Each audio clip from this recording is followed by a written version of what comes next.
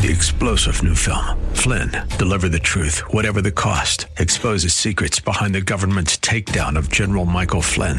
Flynn knew what the intel world had been up to. He ordered the first audit of the use of contractors. This set off alarm bells. He told the truth. He was the most dangerous person for Donald Trump to hire. They had to get rid of Flynn. Flynn, deliver the truth, whatever the cost. Available now. Watch it today. Go to salemnow.com. salemnow.com. Ding dong, Christmas bells are ringing. Caroling, caroling, now we go. Christmas bells are ringing. They are. Caroling, They are. Tomorrow night's Christmas Eve. It's an important day. That's when you get all the swag from your family members. You know, that's a good one. And then Saturday is Christmas. Last night went to enjoy the sacred side of Christmas, remembering what, you know, we're trying for people to think about during Christmas, which is the birth of Jesus Christ.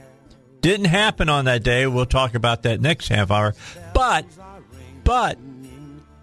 at least some people trying to remember it, you know, trying to remember the reason for the season. And I hope that you do remember that. But we had the Christmas candlelight, the first one of 4, last night at New Life Church over in Cabot. And we had a full sanctuary. Over 900 people were there. It was really, really, really cool. There's just something about that when everybody has a little candle and you pass the flame around. And by the time everybody has lit their candle, the whole sanctuary, you can do whatever you wanted to do in there. It's so bright. That's really unique. I've never heard of 4, candlelight services all in a row. Yeah, we do all of those because we got so many people to come. You know, we want everybody to be able to come. If you go to NLC Cabot, New Life Church Cabot.tv, you'll find all the information there, and they'd like you just so they kind of have a feeling of how many people are going to show up at every candlelight to sign in and say, I'm coming, and I'm bringing X amount of people. So if you do that, that'd be great that you would do it. But, boy, it was a good service, and James had a good message, and, the title of his message is, Does He Reign? You know, we look at Scripture, and it always says that, Jesus and God reigns forever. But he reigns right now. And do you live that way? And it was a really, really, really good message by James Bennett, who's pastor there at NLC. And Cody was there last night, his wife, and they welcomed everybody. And everybody, the whole team there did a fantastic job. Great lights, great music. The first piece of music they did last night, Heidi, was really cool. They had a full violin, cello, and bass setup orchestra, but it was all on video, and they played along with it, and they were right on. Man, they had done some practice. That's not easy to do. All right, when you have the participants all there live, if one section lags a little bit, the maestro can kind of let the other ones lag and stay with them, and not so much when you're using video. Video is going to keep their pace no matter what your group does, but they were right on. It was really, really well done.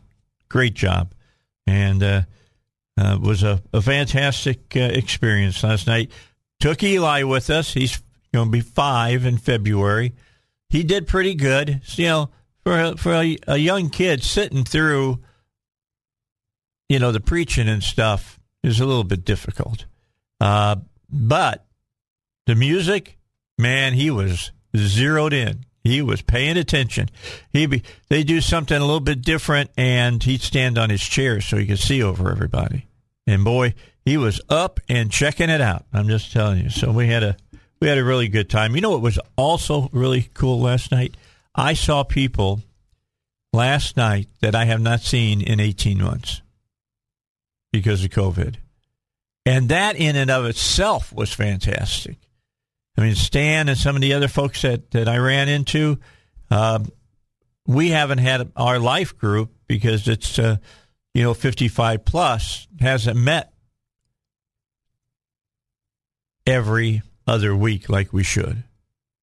Or at least I think we should. And so we haven't seen each other. A lot of people have been sick. A lot of people gotten sick. A lot of people gotten healthy again.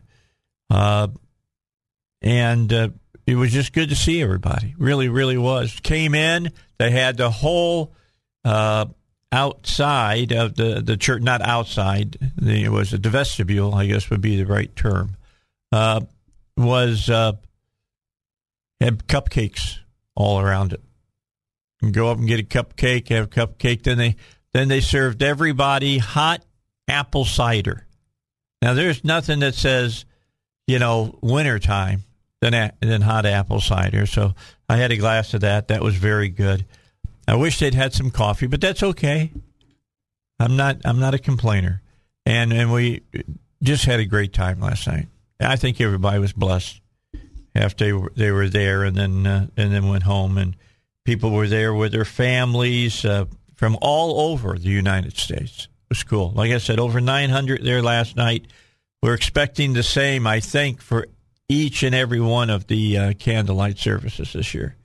So that's a lot of people going to hear the gospel, and that's a good thing. All right, let's get caught up on the news. If this happened last night, I was watching Bret Baier on Fox, and it broke during his show. And it was announced that oral arguments are going to happen at the beginning of January in front of the Supreme Court. It's going to be on January 7th to argue over the mandates that the Biden administration has put into effect. OSHA is the one that everybody's going after. The Occupational Safety and Health Administration requires that all companies with 100 or more workers mandate COVID-19 vaccination or weekly testing and masking for employees. The decision comes after the Daily Wire, as well as other petitioners, asked the Supreme Court to take up the case. Another story notes that a pair of orders accepting the cases, the High Court put off immediate action on the mandates until after oral arguments next month. So we're going to finally get a definitive answer. That's the best way to put it. A definitive answer, and it will come from the Supreme Court. This will not take until June. We're not going to have to wait till June to hear how the Supreme Court feels on this. The Supreme Court, of course, is going to weigh in on this quickly. And to be honest, I don't know which way they're going to go. I know the way that I kind of think that they're going to go, but I think it's razor thin either way. I think there's enough conservatives on the court that they're going to weigh in the direction of personal freedom and say that OSHA doesn't have the right to do this. However, it will not surprise me in the least if they make the decision to let the mandate stand. So there's been enough things happen in the history of this country dealing with people being forced to get vaccinations that I think that there's a legitimate law on each side to argue from. So we'll just have to see, how it's going to work out. On the story from the Daily Wire yesterday, under a headline of SCOTUS agrees to hear arguments on the Biden vax mandate, written by Frank Camp. He said the Supreme Court announced that it would hear the challenge to the Biden administration's vaccine or test mandate with their oral arguments to commence on January 7th. Well, I sure do hope that the media does what they had been doing when they did the pro-life one, that they air this on the radio so that you can listen to it, or on television as well. The mandate was put out, of course, started by OSHA, as I told you. On Friday, the Sixth Circuit Court of Appeals dissolved the stay put in place by the Fifth Circuit. Judge Jane Stanch wrote the lengthy order which criticized the Fifth Circuit's reasoning for issuing the original state of this stay. Judge Larson penned the dissent, which notes that the petitioners seem likely to succeed. Petitioners say, for example, that the mandate violates the non-delegation doctrine, the Commerce Clause, and substantive due process. Some say that it violates their constitutional protected religious liberties and the Religious Freedom Restoration Act of 1993. To lift the stay entirely, we would have to conclude that not one of these challenges is likely to succeed, and that would be a tall task. So the Daily Wire leaning in their coverage that they will probably find for the people who don't want to be forced to take the vaccination. So we'll talk a little bit more about this coming up in the second half hour.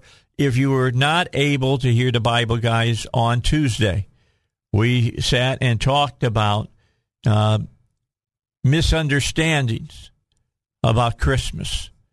And I'm going to play that back. I want you to hear it. I think it's important. I did want to explain one thing. I don't do this to be divisive. If there's one thing I do not want to be when it comes to Christianity, is divisive. All right?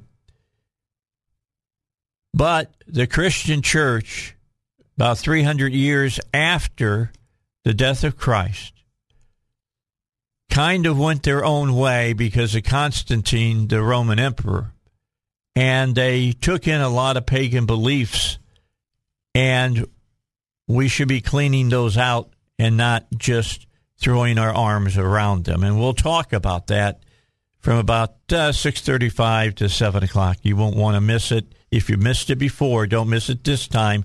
Know that I'm working with Pastor Scott Stewart over at Agape. We're going to put together a little book about this. You know, the real Christmas. I mean, nothing wrong with Christmas and remembering the birth of Christ, but there's a lot of other things that surround it, not so, saintly, to say the least. Take a break, then we'll come back. We're going to do more here on the Dave Elswick Show. We're going to talk more about the Supreme Court. There's some other things that I'd like to talk about as well, bring you up to date on the news. PI Roofing reminds you they are ready to help you out. I know it's they got plenty of dry weather in front of us.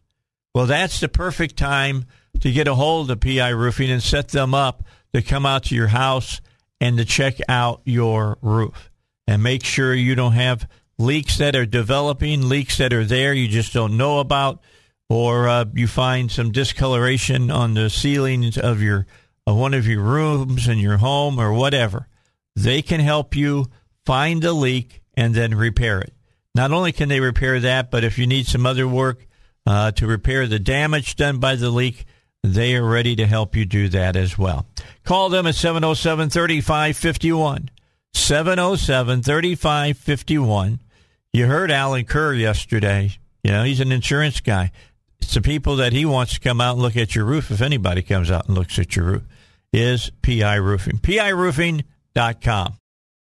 All right, let's talk a little further about what the Supreme Court will be discussing coming up on the 7th of January. It's too bad they can't get it in a little quicker because the fines start on the 10th of January. So that's why they've got to rule on this quickly. It says here the Sixth Circuit's decision followed an earlier vote that denied the Daily Wire's petition to hear the case en banc, or in front of the full slate of Sixth Circuit judges. The petition was denied in an 8-8 vote, after which the court's chief judge, Jeffrey Sutton, slammed the Biden administration rule in a lengthy dissent from the court's decision. Let me read this out to you, because it makes a lot of sense. It is one thing, and remember, this is about OSHA.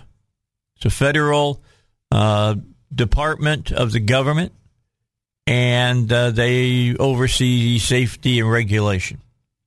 Quote, "It is one thing to tell a worker to don a mask at the start of a hazard-filled shift. For instance, when I worked in the steel mills back in the 70s, about the second year that I worked in the mill during the summertime,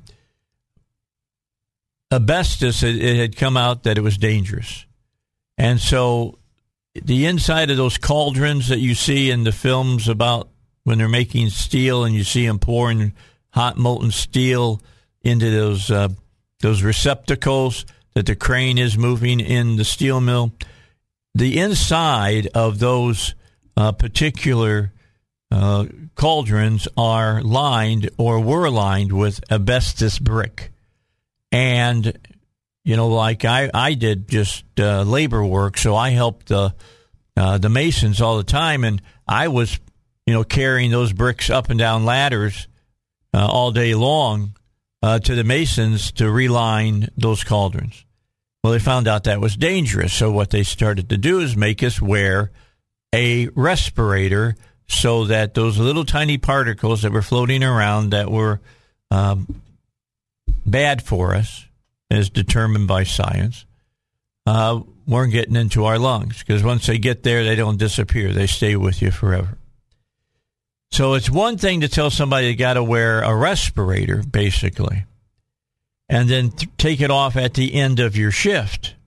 However, it is quite another to tell a worker to vaccinate on the basis of a risk that exists whether he is on the clock or off. And that amounts to a medical procedure that cannot be removed at the end of the shift. Confirming this point, the Secretary of Labor has never imposed a vaccine mandate or, for that matter, a vaccinate or test mandate on American workers. I think that's going to carry a lot of weight right there. OSHA does not clearly give the Secretary power to regulate all health risks and all new health hazards, largely through off-site medical procedures, so long as the individual goes to work and may face the hazard in the course of the work day. All right. One thing to tell somebody you got to wear a mask while you're at work. Okay, or, you know, you got things that you want them to do while they're at work. However, when you're telling them they must be vaccinated, it doesn't just have, you know, impact on you while you're working. It also impacts on you while you're at home.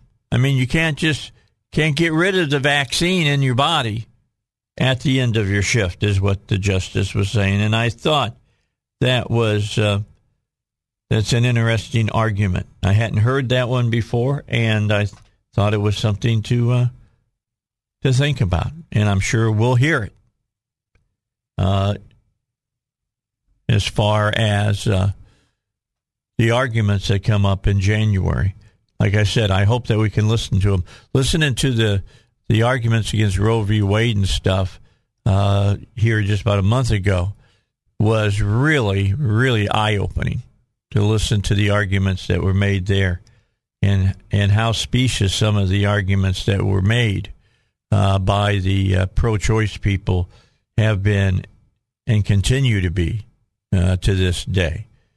So we're going to see in June, I think, how the Supreme Court, if it's going to end up back in the states to make their decision, put it in their hands to make the decision on whether abortion should be legal in their particular state or not. So, states are already lining up about that. I guess you're familiar with California and what they've said. Newsom, the governor of California, said that he wants to make California a abortion sanctuary. They're going to help pay for people that can't pay for hotel bills and stuff. They're going to help pay for those, help pay them for travel, all kinds of things. So they want to be kind of like ground zero for all abortions in the United States, I guess. I assume New York will follow suit. Illinois probably to some extent will follow suit. But there's other states like Arkansas, Mississippi, Texas, that will not and may make abortion, except in very, very rare cases, illegal. So that's going to be a huge decision. That's coming up in June. In June, we should hear about it. Got the hiccups this morning. All right, we got to get a break in. We got news coming up. And then when we come back, let's take a little closer look at Christmas, what Scripture says about it, and how we should be celebrating. It's the Dave Elswick Show. It is the day before Christmas Eve. My last day for this week. Off tomorrow, off on Monday. We'll tell you about it later. I'm going to tell you what, we need a cheesecake factory here in Central Arkansas. I love that place. Whenever I go to Vegas, I always eat at the Cheesecake Factory. Have you been out to Vegas to the Cheesecake Factory, or you ever been to the Cheesecake Factory, Heidi? You got to go. They have a chocolate cake you would die for, because I know you're a chocolate person. You like chocolate. It is 13 layers, a 13-layer chocolate cake. Now, I will tell you this. I split it with my wife. Being a type 2 diabetic, I'd go into a coma if I ate that one. And it's a huge piece of cake if I ate it all with myself. So I don't eat the whole thing, but I'm just telling you, one bite is like stepping into heavenly places. It really is. I love chocolate, so I like that stuff. And it's got like a chocolate syrup all over it. It's good. It's almost as good as a ding-dong cake from Two Sisters. Almost, but it's not. All right, don't forget about Pat Davis. Want to save some money as far as your health insurance goes? This is the way to do it. You call him. I'm going to give you the number again. 501-605-6935. Call that number. Talk to Pat and save yourself some money. 30 to 50%, in fact. I mean, just figure out how much you're paying for health insurance and take away 40%. Happy medium in discussion. 40%. Multiply that, by the months of the year, and how much money would you save? And what would you do with that money? Because it will be significant, just so you know. Pat Davis is waiting for your call. He wants to save you money. He wants to save you ever having to pay a copay again. He might even be able to get it set up so that you get a check back from the hospital or the center that you go to, the urgent care center that you go to get taken care of, or even your doctor. Just keep that in mind. Be nice to get a check from them for a change, huh? So you can go to 501-605-6935 and talk to Pat or one of his associates, or you can go online to Your Health Plan Man. That's one word, yourhealthplanman.com. All right, so Tuesday, the Bible guys were in, and I was sitting down and talking with Scott Stewart, who's the pastor at Agape, Steve Hess, and, of course, Billy Miller, all kind of associate pastors over there. And we were talking about Christmas. And I don't know if you ever heard this or not. There's some people that when they look at Christmas, and you mentioned Santa Claus, those call him Satan Claus. Have you ever heard that one? Yeah, I've heard that one.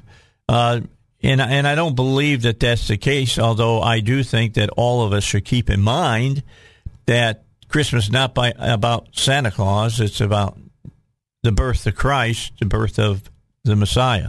So where do we pick up, Heidi? Where are we picking up on the discussion? From the very beginning? Okay, so here's what we talked about. We're going to give you some biblical verses that will prove what we're saying on the air today. All right, we want you to be able to, how does the Bible put it, that you should be able to worship in truth.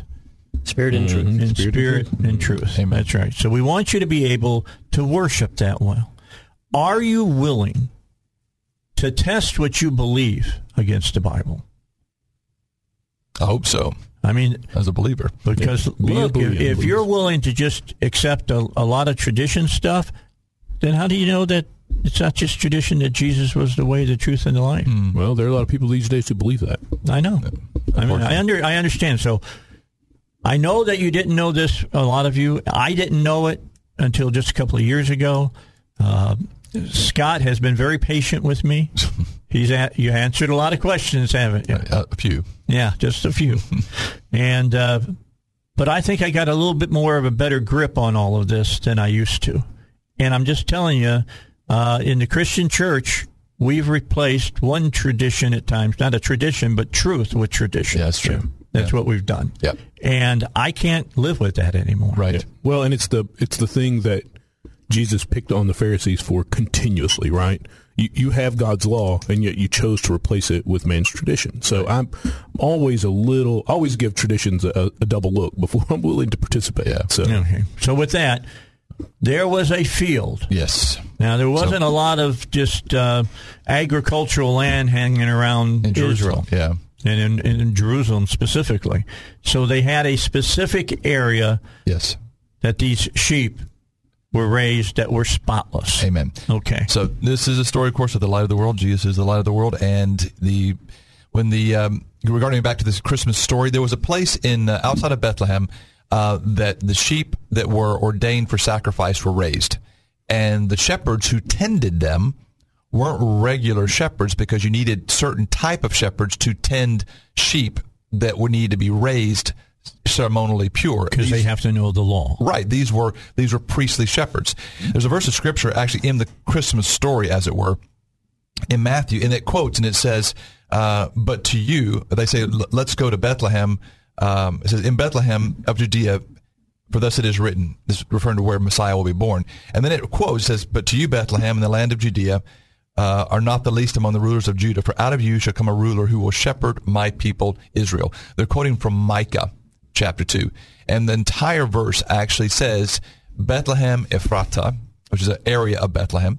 And it says, "Unto you it shall come even the first dominion, whose going forth was from everlasting, even from time immemorial," or something to that effect. I can't quote it exactly.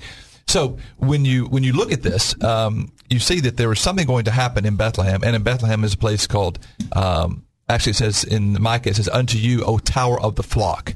And then it mentions being in Bethlehem, where the tower of the flock is where the Messiah will be born. And this tower of the flock exists in the field area where the shepherds were tending the sheep that were made for sacrifice. And so what would happen is whenever lambing season would come, the priestly shepherds would take sheep that were being born for sacrifice, and they would take them into what is known as a tower of the flock. The sheep would give birth there. And they would, to make sure the sheep did not damage themselves, because remember, if the sheep was cut or nicked or hurt, it couldn't be sacrificed. So when the sheep was born, they would immediately wrap the sheep in a cloth to make sure that when it stood up on its legs, it wouldn't wobble and fall over. They protected it for a few hours until it got strong enough, then they could stand up. And these clothes that they would wrap the sheep in were actually old priestly garments. So when the priest's garments were no longer usable by the priest, they would take them and they would cut them into cloths, and they would use them to wrap the sheep that were prepared for sacrifice. So the sheep were wrapped in priestly clothes, and these priestly clothes were known as swaddling clothes. So you get the imagery here. So Jesus goes, there's not a place for them in the inn, and they're sent to a place called the Tower of the Flock, which is where sheep were always born, but they were born in a ceremonially clean place, as you said, not with dung everywhere, but ceremonially clean, and the baby would be wrapped in the priestly swaddling clothes. So when the angel appeared in the heavens and said, "You'll find the babe wrapped in swaddling clothes and laying in a manger," all the priestly shepherds knew exactly what the angel said. Oh, he's wrapped in the priestly clothes in the manger. He's in the Tower of the Flock. It's the Savior. And so they went there and they found the Lamb of God that would take away the sin of the world, wrapped in ceremonially clean, swaddling clothes, priestly garments, ready for sacrifice. Since they understood the prophecies. Yes, of course they did. They understood this was Messiah. That's right. They did. They did. You be born unto you in the city of David a Savior, which is Christ the Lord. And they understood exactly what that was all about. Right. They would have said Messiah, Adonai, right? Yes. Yeah. When they would have said, they would have completely understood the Messiah has been born. Right. Yeah. They didn't understand that he was Jesus. Just think about it. If this was just a general stable, well, guess what? Almost everybody in Bethlehem had a stable. Right. That's what I'm saying. Everybody had a donkey, a horse, something. And so how many stables would they have to go look in to find it? They would have had to search hundreds and hundreds of places. No, they knew exactly where to go because when the angel said, you'll find him wrapped in, bam, swaddling clothes. That was the key. They knew where he was going to be at. Okay, so let us roll back the Christian version of what's happening. Right. Okay. They show up. There's no place for them to lay down their heads and get rest. Right. Mary's ready to give birth. Yeah. He talks to somebody who owns some place. Who's he talking to? Joseph. Oh, Joseph. He's talking to the innkeeper. But when the innkeeper says, we don't have any place here, he doesn't just point around to this rickety barn in the back and say, well, you can go back there. Because that's how people kind of see it. Right. You have to remember the place that he was going to be born. Who he was not going to be born in that condition. So he's sent to the tower of the flock. We don't see that necessarily in the as clearly in the text as what we should. But you have to bring the story into the culture of the day. That's what I'm trying to do right now. So people really understand what was happening at that time. Yeah, they're sent to a special place. Yeah. Yeah. I'll try to find. It's not to say that the innkeeper understood it was the Messiah that he was helping. He, I would say, would be like any other person. Well, I don't want to just put him in some old dingy barn. Where I send him over there. And beyond that, they would attempt to prevent a child from being born in if it was just a regular old barn full of animals and what animals bring with them, that would also be ceremonially unclean, right? Right. You're not going to send what is potentially the birth of a son of Israel into a room that starts off ceremonially unclean. They just wouldn't do that. Okay. Because actually, the verse actually says, I'm looking for it here. It actually says,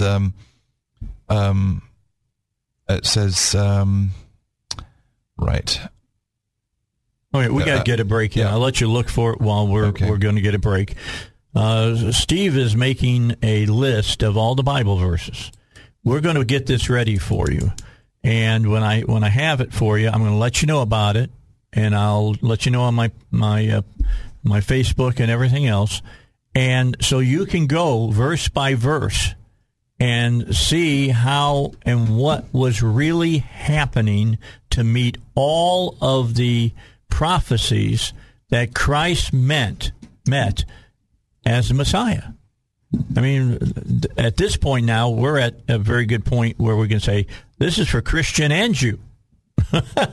Be honest with you. This is for Christian and Jew. For you who are Jewish and don't believe Jesus who he said he was, we'll show you who he said he was, because he met all the prophecies. So you stick with us. We got more to talk about here on the Dave Elswick Show. Isn't it great to get the truth? That's the key here, the truth, so you know exactly, as best we can, what was the historical record that occurred here. And it's given to us in the Bible. Mary and Joseph came about 70 miles. We just did some checking from Nazareth to Bethlehem. Yeah. She is going to give birth at any moment. Mm-hmm. She's ridden on a donkey. I can imagine being a woman in labor and riding on a donkey.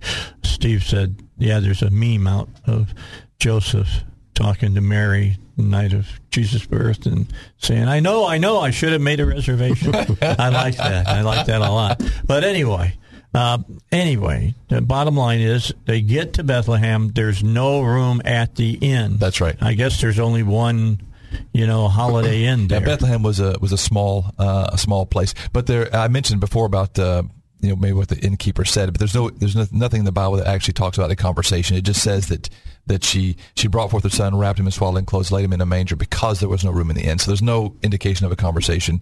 There's an assumption, but there's not any Yeah, they got there late, man, and everybody who was born from there was returning from there. So the city is probably swelled up 5 times its regular residence size. Well, and they weren't moving at the fastest speed, right? Yeah. She's pregnant, so. And let's take this now and show how important it is that we remember this, because later on, Herod does something. Mm-hmm. And it's really important that this all goes together. Mm-hmm. Right. That's why it's important to know the story, the real story. Yeah. All right, because Herod said, I want you to kill every kid that's, under 2? Yeah, 2 years old. 2 years old. Yeah, because he knew when it happened. So it's not like they knew what they were looking for. That's right. That's right. Just so you know. But anyway, let's continue on. I'll let you pick up. No, so of course, once the shepherds had heard the angels, again, these are priestly shepherds hearing directions. They knew exactly where to go to look for the particular the Messiah, the baby, the King, because as I said before, there'd have been mangers or stables everywhere throughout the entire city, but they didn't rummage through every house. They knew exactly where to go because of the direction of the angel, and that brings it into context of the scripture. Micah tells us that Messiah will be born in Bethlehem. So that eliminates a lot of people from being the candidate for Messiah. You have to be born there. That's the city of David. That's where David was born. And so, yeah. All right. Now, we're up to the birth. All right. So Mary has the Messiah, Yeshua. All right. Not Jesus. That name is not true. It's Yeshua. Let's call him by his real name. Okay.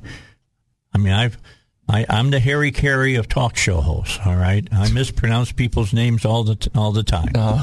But I know it was Yeshua and it wasn't Jesus, because you've gone into this before. There was no such thing as a J. Yeah, no J in the English alphabet. Yeah. So with that in mind, Yeshua is born. Now, let's talk about some of the other big things they have. We've got about 5 minutes here. The shepherds show up, all right? So how many shepherds might there have been? Any idea? No. I don't know. They just know that they showed up. Mm-hmm. It could have been a whole bunch of them. And there was this big celestial event that went on because the angels appeared, and it was a big enough event that everybody took notice. Mm-hmm. Yeah. The shepherds took notice. Now, I don't know about the people in the town. Yeah. Well, the shepherd's field is far enough away from the town that it would have been. The people from the town may have seen something in the sky, but if it's a totally spiritual event, these shepherds probably just have their spirit eyes open and they saw into the spirit realm. But it was far enough away from town that it would not. And it's very hilly, so they probably wouldn't have seen it from the city. You know what's crazy about that? Is that you think about the shepherds understood who the Messiah was, but the angels didn't understand why the Messiah loved man the way he did. Yeah. They can't understand that. Mm-hmm. It says the Bible says that. Mm-hmm. We don't understand why you love this creation. Let me give this timetable. Okay. Here, we're gonna give you some Bible verses and stuff so you can do this.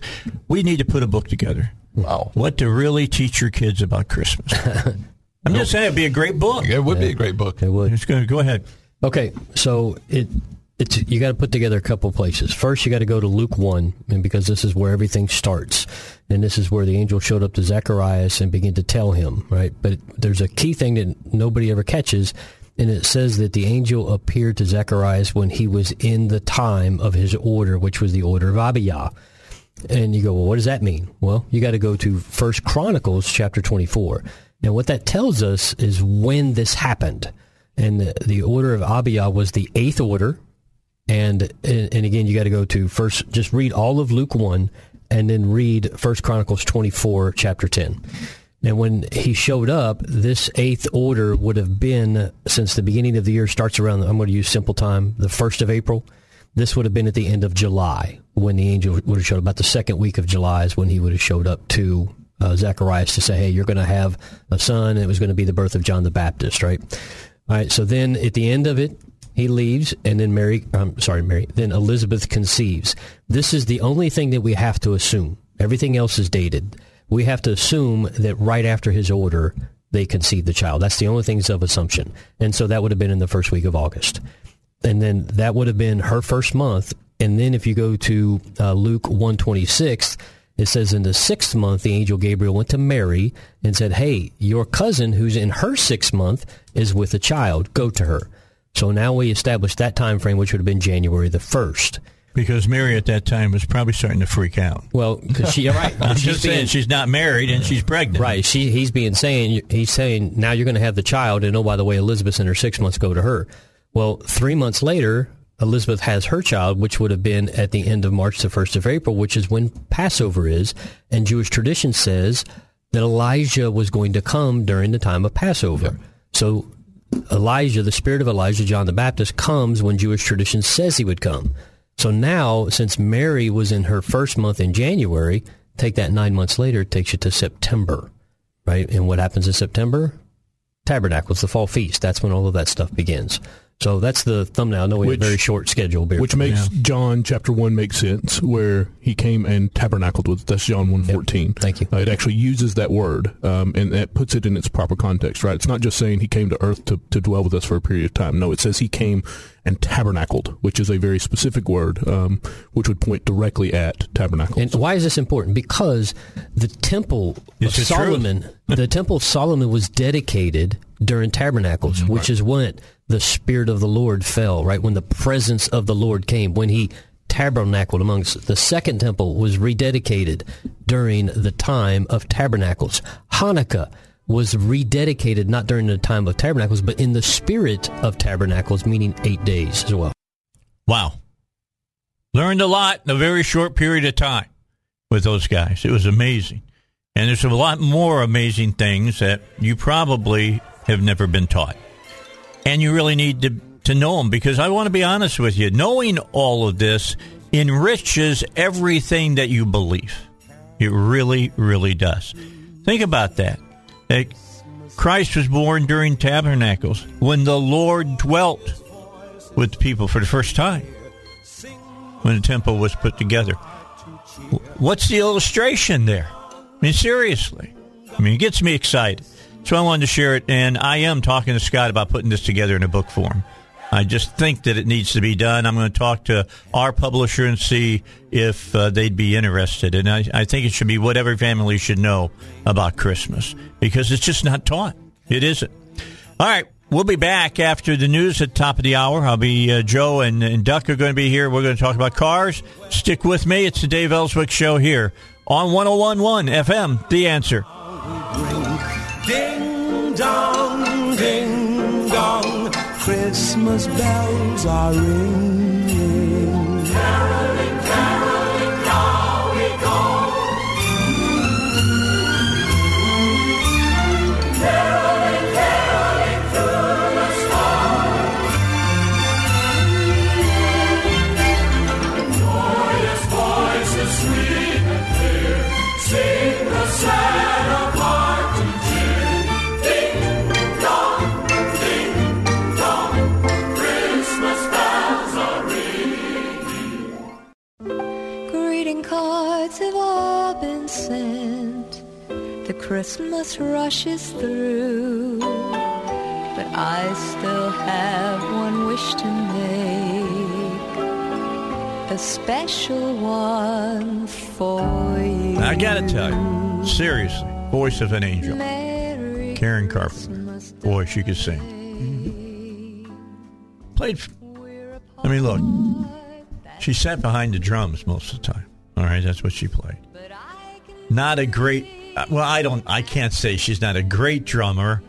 I don't think that she was Bonham of, Led Zeppelin or anything. I'm just saying, she, just a waif figure that she had, but boy, she could sing. I like to listen to her voice. Yep. I'm looking over, and we got Joe here, and we've got, of course, Duck is here. He's trying to read his questions that I gave him, and his arm's not long enough. Yeah, can you hold this over by you? He forgot his glasses today, and that makes it tough for him. What can I tell you? All right. Merry Christmas, guys. I'll say that to you right now. I'll say it to you again before you leave. I hope that you're all prepared for the holiday and that you're going to have some good times.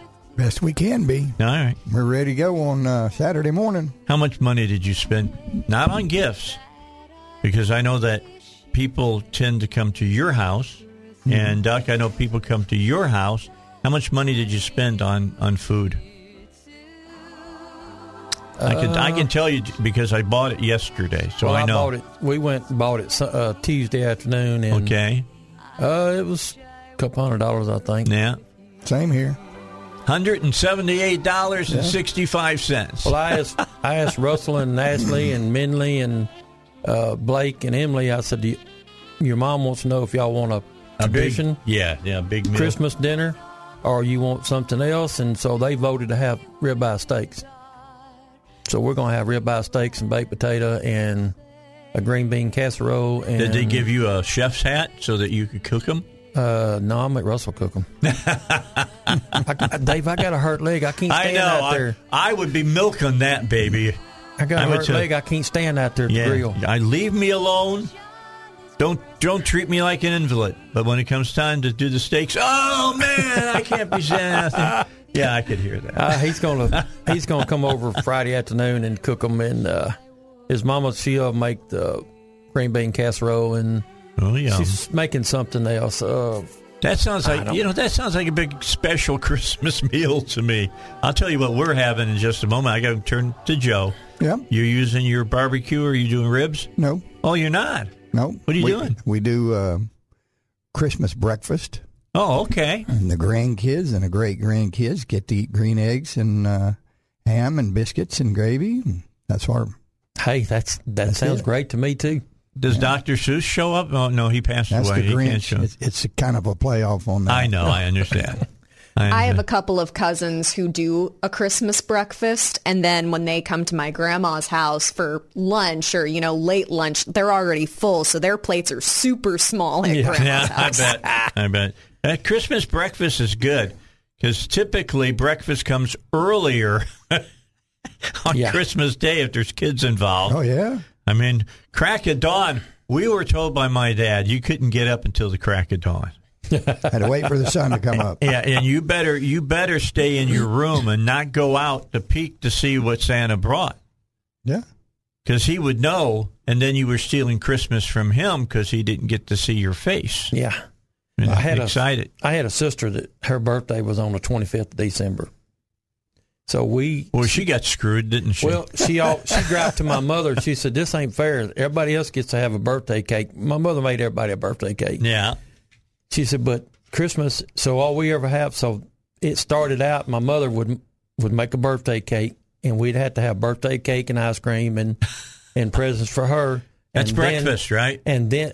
No, that was lunch, and then we had Christmas supper.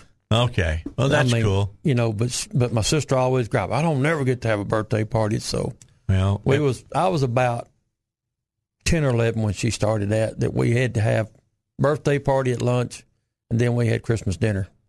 Well, when I was a kid, breakfast on Christmas morning was we'd go see what we got, start playing with it or whatever, and then Dad would call us.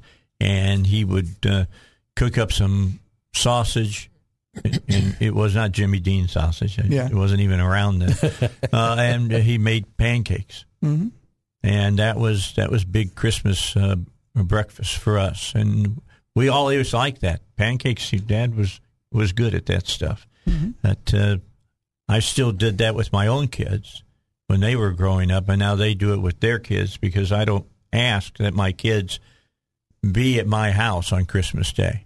I think we're having ours on Friday night because Russell and Ashley's got to go to her mother's on Saturday, and Blake and Emily, go there. So we always have, we've been having ours the last 2 years on Friday night, so they can all go where they need to go. So that can get crazy.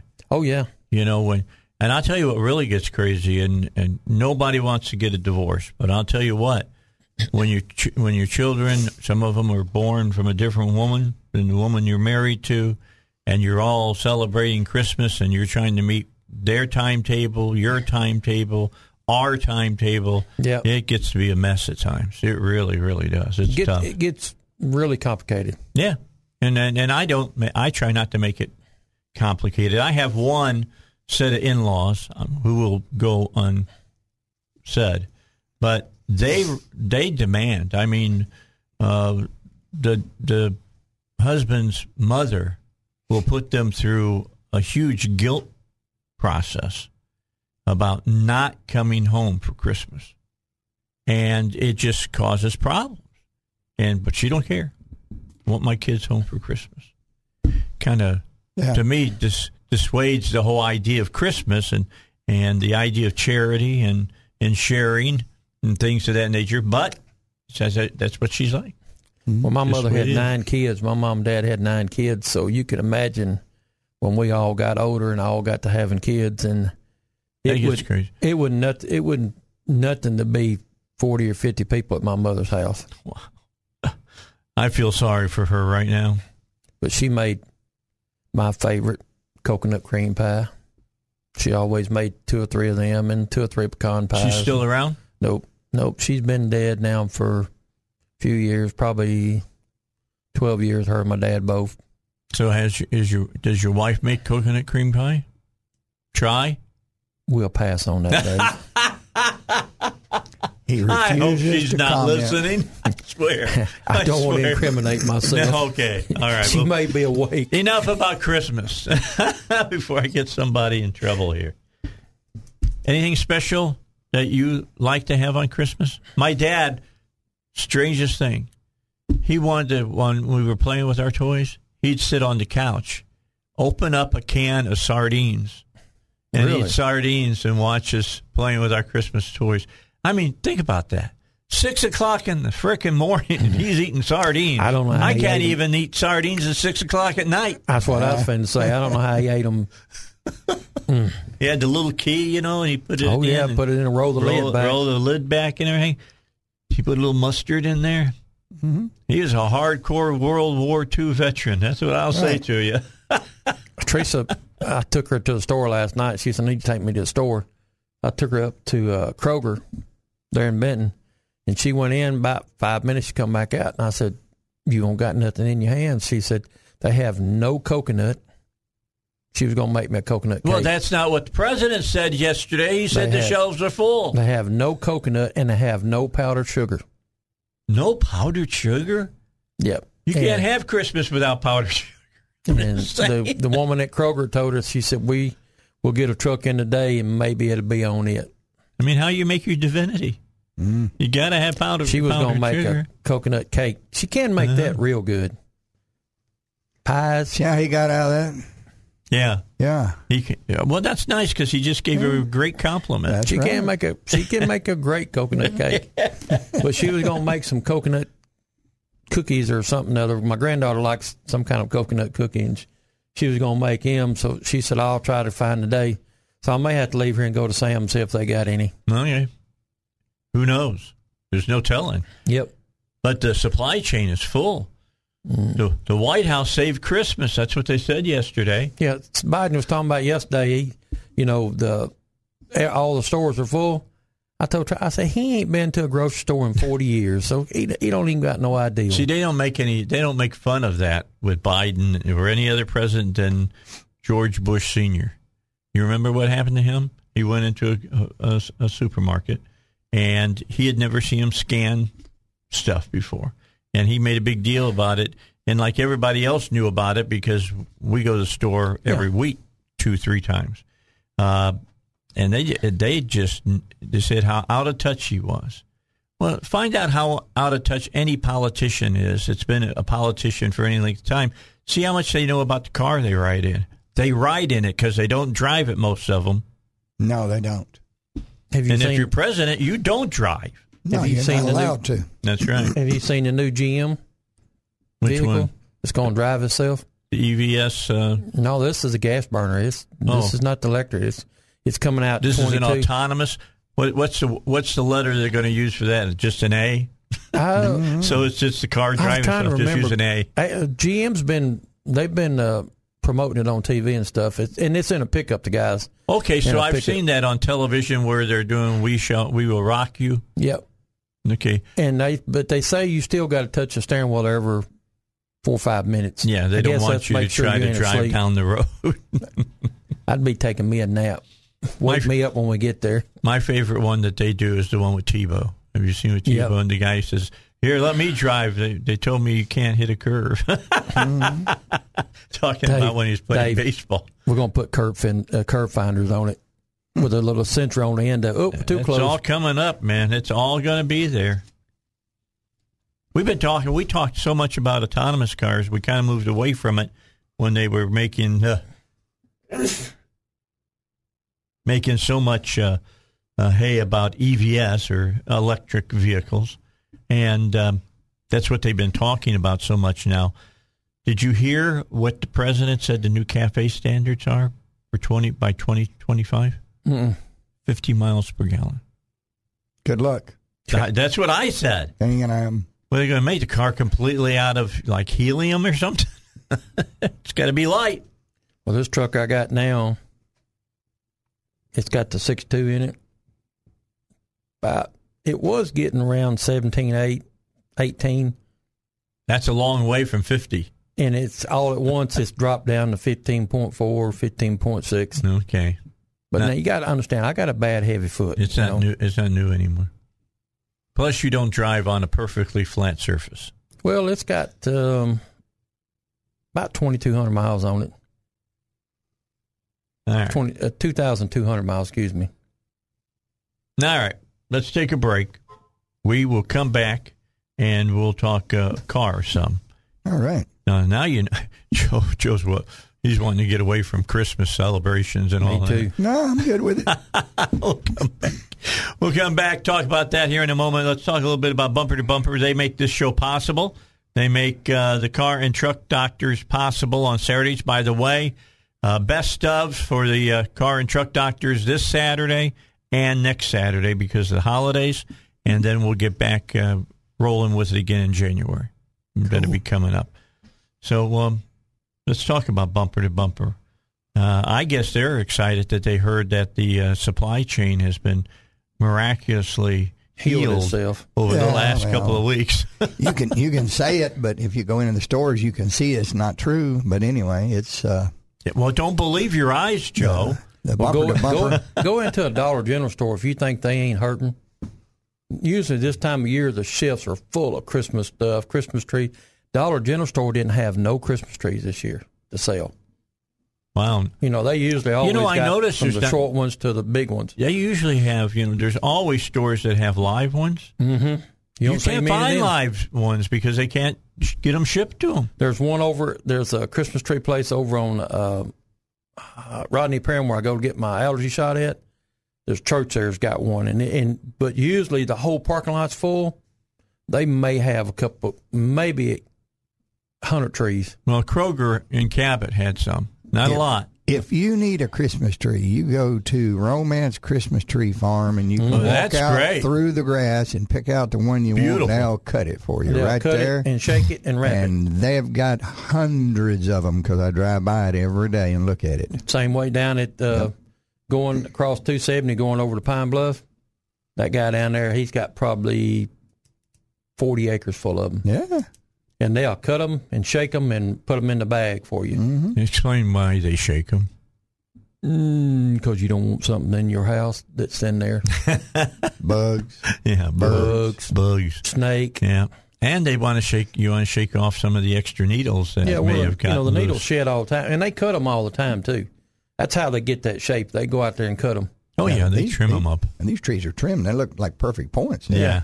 I laugh about, I've got an artificial tree. I made that move a long time ago, and typically what it was is that in July, I would find a Christmas tree needle somewhere embedded in my carpet, and there ain't nothing like stepping on one of those. That's right, when you just happen to be walking around. Well, my wife's got 3 up this year. Real ones? No, they're all artificial. Okay. She had one, her mother's one. Remember the old silver tree that had the light up underneath it? Oh, yeah, the aluminum tree. And she had it for years, after her mother went into assisted living. And her brother's wife, Pam. With the color wheel. Yeah, and it still had the original bulb in it, Dave. Oh, my God. And it worked perfect. So you're really, destroying the world. So you got a regular incandescent bulb in it. So her brother's wife, Teresa asked her, would she like to have it for a while? She said, oh, yes. She puts it up every year. puts it over in the corner and puts the wheel on it. That's cool. The first ones, though, were so pathetic. Oh. I mean, it had like 8 branches. You remember you had the tube, you slid down the... Yes. You put all the because my mother and dad had one, and all of us kids had to take it down. You had to put all the, sleeves on them and everything, and, it was a pain, but it was nice. All right. So I got a customer, Joe, that come by the shop yesterday. Quickly, Bumper to Bumper. Tell me about Bumper to Bumper first. Bumper to Bumper, they're good people. They take good care of us. They're like everybody else. We're all having trouble getting parts, ain't we, Joe? Yeah, it's getting better, though. I think it's better than what it was a month ago. That's correct. And they'll keep trying to make it the best that they can. Sure, they've got the best prices, the best parts, and the best service. What Bumper to Bumper, and the best warranty. All right, break. More here at Dave Elswick Show. All right, back with you. We might talk about that next half hour with both of you guys being involved with cars and trucks and stuff, and what that truck driver out in Colorado ran into. 110 years? You didn't hear about that, Heidi? You remember last year the truck driver ran into the just a bunch of cars on the highway. I think it's I-70, if I'm not mistaken. And he ran into them, killed 4 people, and it all burned up, and trucks burned and cars burned and all. They found him guilty of manslaughter, I think, and they gave him 110 years in prison. 4 counts of manslaughter. Yeah, 110 years in prison. We'll talk about this next half hour. So we'll talk about it. Let's discuss this, what we're discussing, Joe. Yeah, go ahead. This. One of the customers, he listened to us on the radio, but he drives a concrete truck, so he said, I can't call. So he come by the shop yesterday. He's got I think it's a 04 F-154 truck gas burner. He said, my cruise is not working no more. He said, I can hit the cruise on, the light will come on the dash telling me that it's on. He said, but I can't set it. He said, so we get to talking, and Blake was standing there. I told Blake, I said, get the computer and let's walk out here. So we walk out there, and Blake plugs it up and turns it on, and it comes on. He hits the brake pedal to make sure that it's telling, the brake pedal's not working, the brake switch is not working. All that's working, and gets down and hits the resume or the set, and it don't come up on the computer telling you that it's working. He said, well, I bought a new switch, but I can't figure out how to get it in. I said, well, it ain't the switch. You need a clock spring in the steering wheel. And so he gets talking. He said, well, how much trouble that to put in? I said, well, you got to have a deal to pull the steering wheel off. Then you got to have a deal to pull the lock pin out of it. He said, he looked at me, he said, I'll see you after Christmas. Yeah, cruise control is one of the things that any switches on the steering wheel go through the clock spring, which is a continuous contact spring, even the airbag module. Yep. But all those switches on it, if they're on the steering wheel, go through that. And they wear out because you turn the wheel back and forth, and after age says that the contact spring is going to wear out, and when it does that, it'll lose certain functions. And they're kind of pricey to put in sometimes, but that's the world we live in, because you need a good clock spring in there, because if it's bad and you got an airbag light on, that airbag light's on telling you there's a problem. If it is a clock spring, the driver's side airbag's not going to... It's not going to deploy. That's correct. And we was discussing it, and I said, look, just bring it to me, hour and a half, my guy have you back on the road. And he said, well, I'll drop it off one day next week when I go to work and be sitting in front of your building. So I went to get a clock spring yesterday and had to order it. Nobody had one. Yeah. That's kind of old, so, Yeah. But, so, He'll just have to wait for it to come in and fix it. That's all. They said I should have it on Tuesday, so. That'd be good. And I bought a Motorcraft one. All right, let's take a break. When we come back, Bill O'Reilly's up next, and then when we get back, we're going to talk about this truck driver. 110 years? I don't agree with that sentence, and the governor doesn't agree with it, and there's something in Colorado law that will let them resentence this guy, so we'll have to talk about that and see what you all think about it. You know cars and trucks.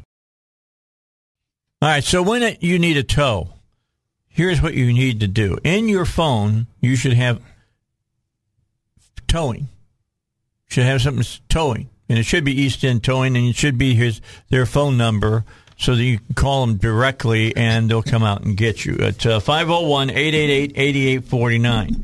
Now, they understand towing. They belong to the Arkansas Tow and Recovery Board. They're licensed. They're insured. Don't let anybody tow your car if they tell you they're not insured. Don't even let them sniff at your car. Each truck that has the East End Towing logo is permitted as well. They understand towing. They understand private property tows. They understand that if the situation is that your car broke down on the side of the highway, well, that's one thing. But what if your car breaks down on the side of the highway and you're towing your boat or you're towing your trailer? Things change at that moment, and maybe you got a truck. That changes things big time. So go with the folks that no matter what the situation, they can handle it. And that's East End Towing. Again, 501-888-8849. All right, guys. Let's talk about what happened out in Colorado. This happened last year. Guy's driving his truck, coming into Denver, Colorado, and brakes failed on the truck. He's coming down a mountain. Not a foothill like Arkansas, a mountain. All right. And yeah, we're talking about a 10,000. Yeah, we're talking something that you're coming down for a long way, maybe a mile and a half coming down. Most of them out there are 7-8 miles. All right, so you're trying to get down the mountain. Your brakes go out. You don't know that there is a wreck up ahead of you. You don't know it exists up there. You're trying to slow down. I'm sure he's downshifting, and he's looking for a way to get off the frickin' highway, and he can't because there's 18-wheelers off on the side, and so there's no room for him.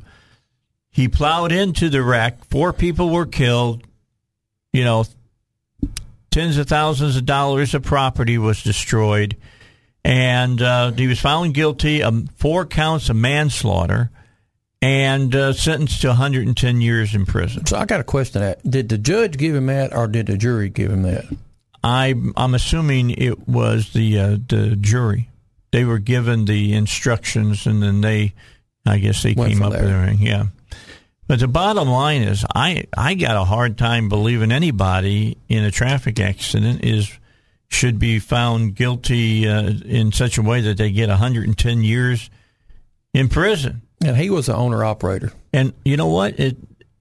Those sentences weren't to run side by side. They run concurrently. Really? As one runs out, the next one starts. You'd very seldom hear him do that. Yeah. So, Joe, you're saying that you've read that truck. This is an injustice, and the governor is going to intervene in it.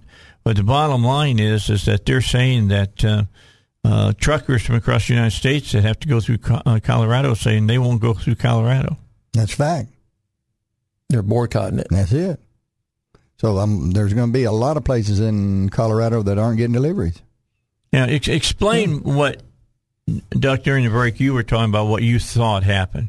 You're our diesel expert here on the Dave Elswick Show. What do you think happened? What I think happened was he went offside the hill, and traffic probably started slowing down. He rode the brakes a little too long. The drums expanded. They get hot and expand. The oil starts coming out of the brake shoes. He lost all his brakes. He was true. He probably did not have no brakes when he got down to the bottom. And once your drums expand, and probably now you could go back and check them right now since the wreck, and the drums has cooled off, and the brakes are in adjustment. You got on brake chamber, which truck drivers know what I'm talking about.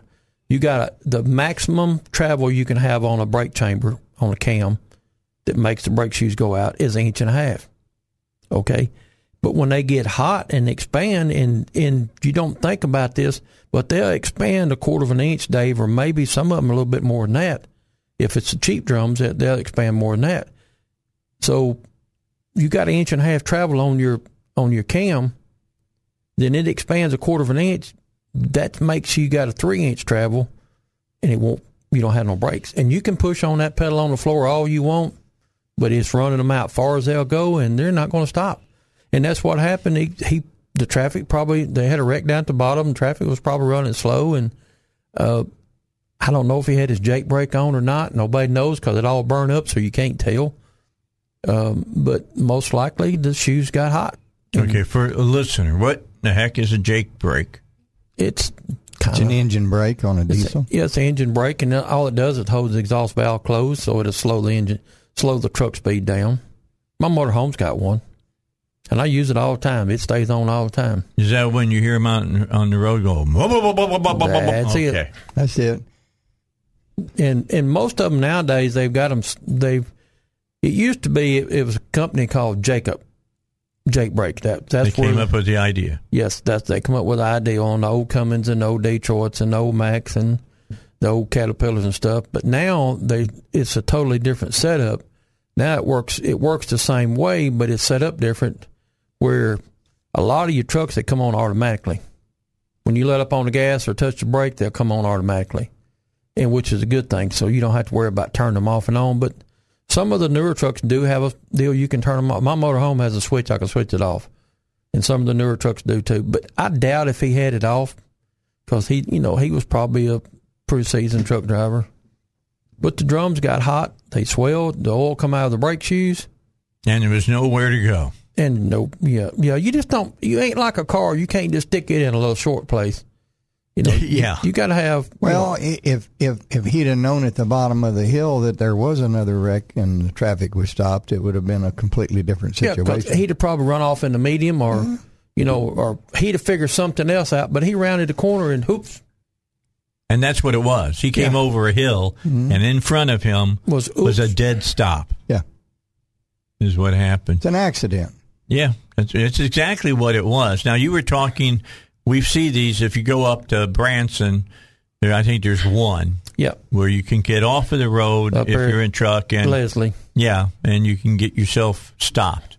Now he's an owner operator. That means he's taking all the cost on himself. He has to foot the bill, the record bill. Correct. Most of the time, Dave, the ones that I've talked to that's got them pulled out of them pits, it's $10,000 to $12,000 to get you pulled out because usually it takes 2 to 3 records to pull you out. Those pits are designed, they're made out of real small gravel to where when you hit them, you sink. And they'll sink all the way up to the frame rails. And it does damage under there, too. Yeah. Yeah, it does damage to the truck. Yeah, usually it gets the front bumper and, and gets a few other things, but usually it's $10,000 to $12,000 to get one pulled out of a gravel pit. All right, now, a lot of the families that lost loved ones because of this wreck, lost property because of the wreck, are all screaming that this is an unjust punishment, 110 years. I mean, look, there's guys that are out there and women that are, pedophiles don't get that kind of a prison sentence. There's been people that's killed hundreds of people and nobody's ever got 110 years for a manslaughter charge. Yeah. Well, there's folks out there that have used a firearm to shoot people in the back of the head and execute them, and they don't get that kind of stuff. No, absolutely not. So it looks like the governor is going to intervene, which by Colorado law he can in this particular instance. Mm-hmm. I don't understand Colorado law. I'm not licensed to practice out there or anything, but I can just tell you that they say that the governor can get involved, and they expect that he's going to drop this completely off this guy's record because he doesn't have any record. I couldn't figure out if the judge imposed the sentence or the jury imposed the sentence. That's what, and I've got nobody to tell me which one did it. So we got a break coming up. I'll take a look. I should be able to find some stories on it, find out why they gave 110 years for this guy. He's just. I mean, he stood in front of the judge and pled with the judge, and he said, I've never broken a law in my whole life, and I didn't break a law here. It was an accident, and you're going to put me away for forever. I'm never going to get out of prison.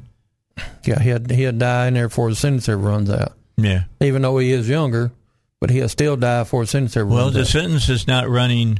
What is it? Side by side. Consecutively. Yeah. They're running concurrently. That means that as one ends, then the next one starts. Takes over, yeah. So when they say 110 years, they mean 110 years. Well, There's some people that live longer than that, but not a lot. And he looks to be in his late 20s, early 30s. I think he was in his mid-30s. Okay. So it's not, I'm pretty sure he won't live until he's 150 years old. No. All right. So anyway, kind of an interesting story. And I'm sure there's somebody's got to step in and help this guy. Yeah. Well, it needs to be the governor. He needs to step in. And I'll tell you what, it won't be about justice. I'm just telling you, it won't be about justice. They will look at what the polling numbers say. If he doesn't, if he lets him go, how many people won't vote for him? And if he lets the guy out, how many people will vote for him? That's what it's going to come down to. And how much positive press will I get versus negative?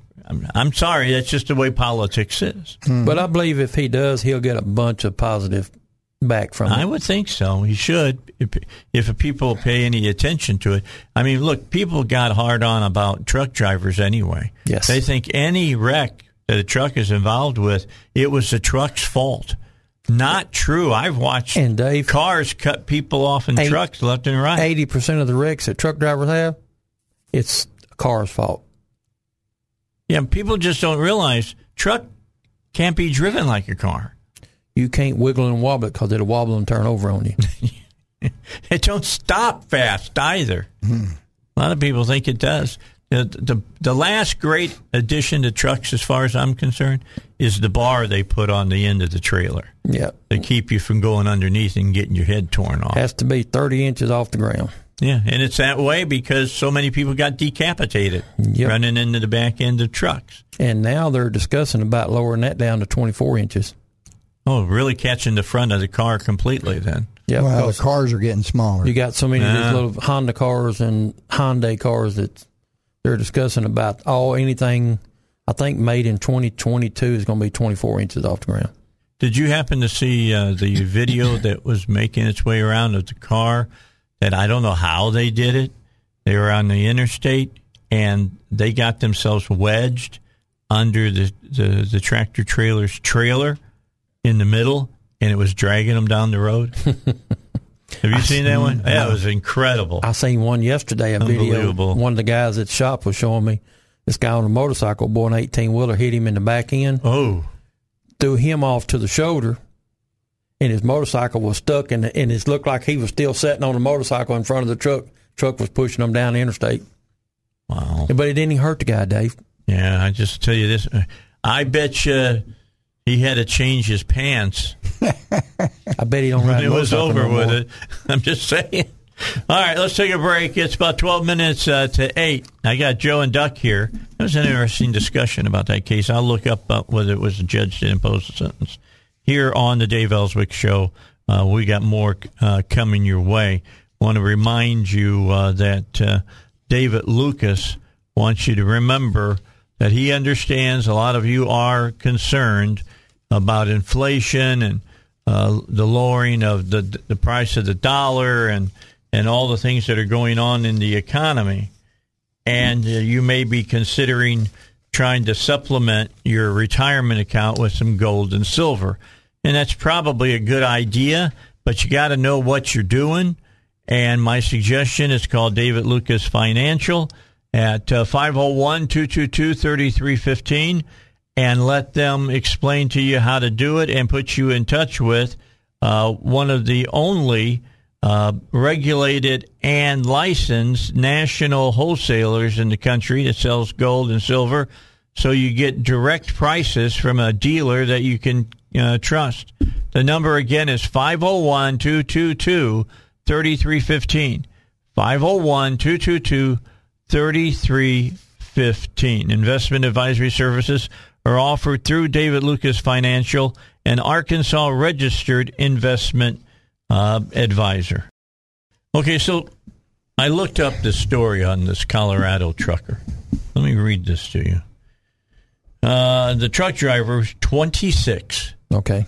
Was found guilty in October of 4 counts of vehicular homicide and 23 other charges, including 6 counts of assault in the first degree, extreme indifference, 10 counts of attempt to commit assault in the first degree, extreme indifference.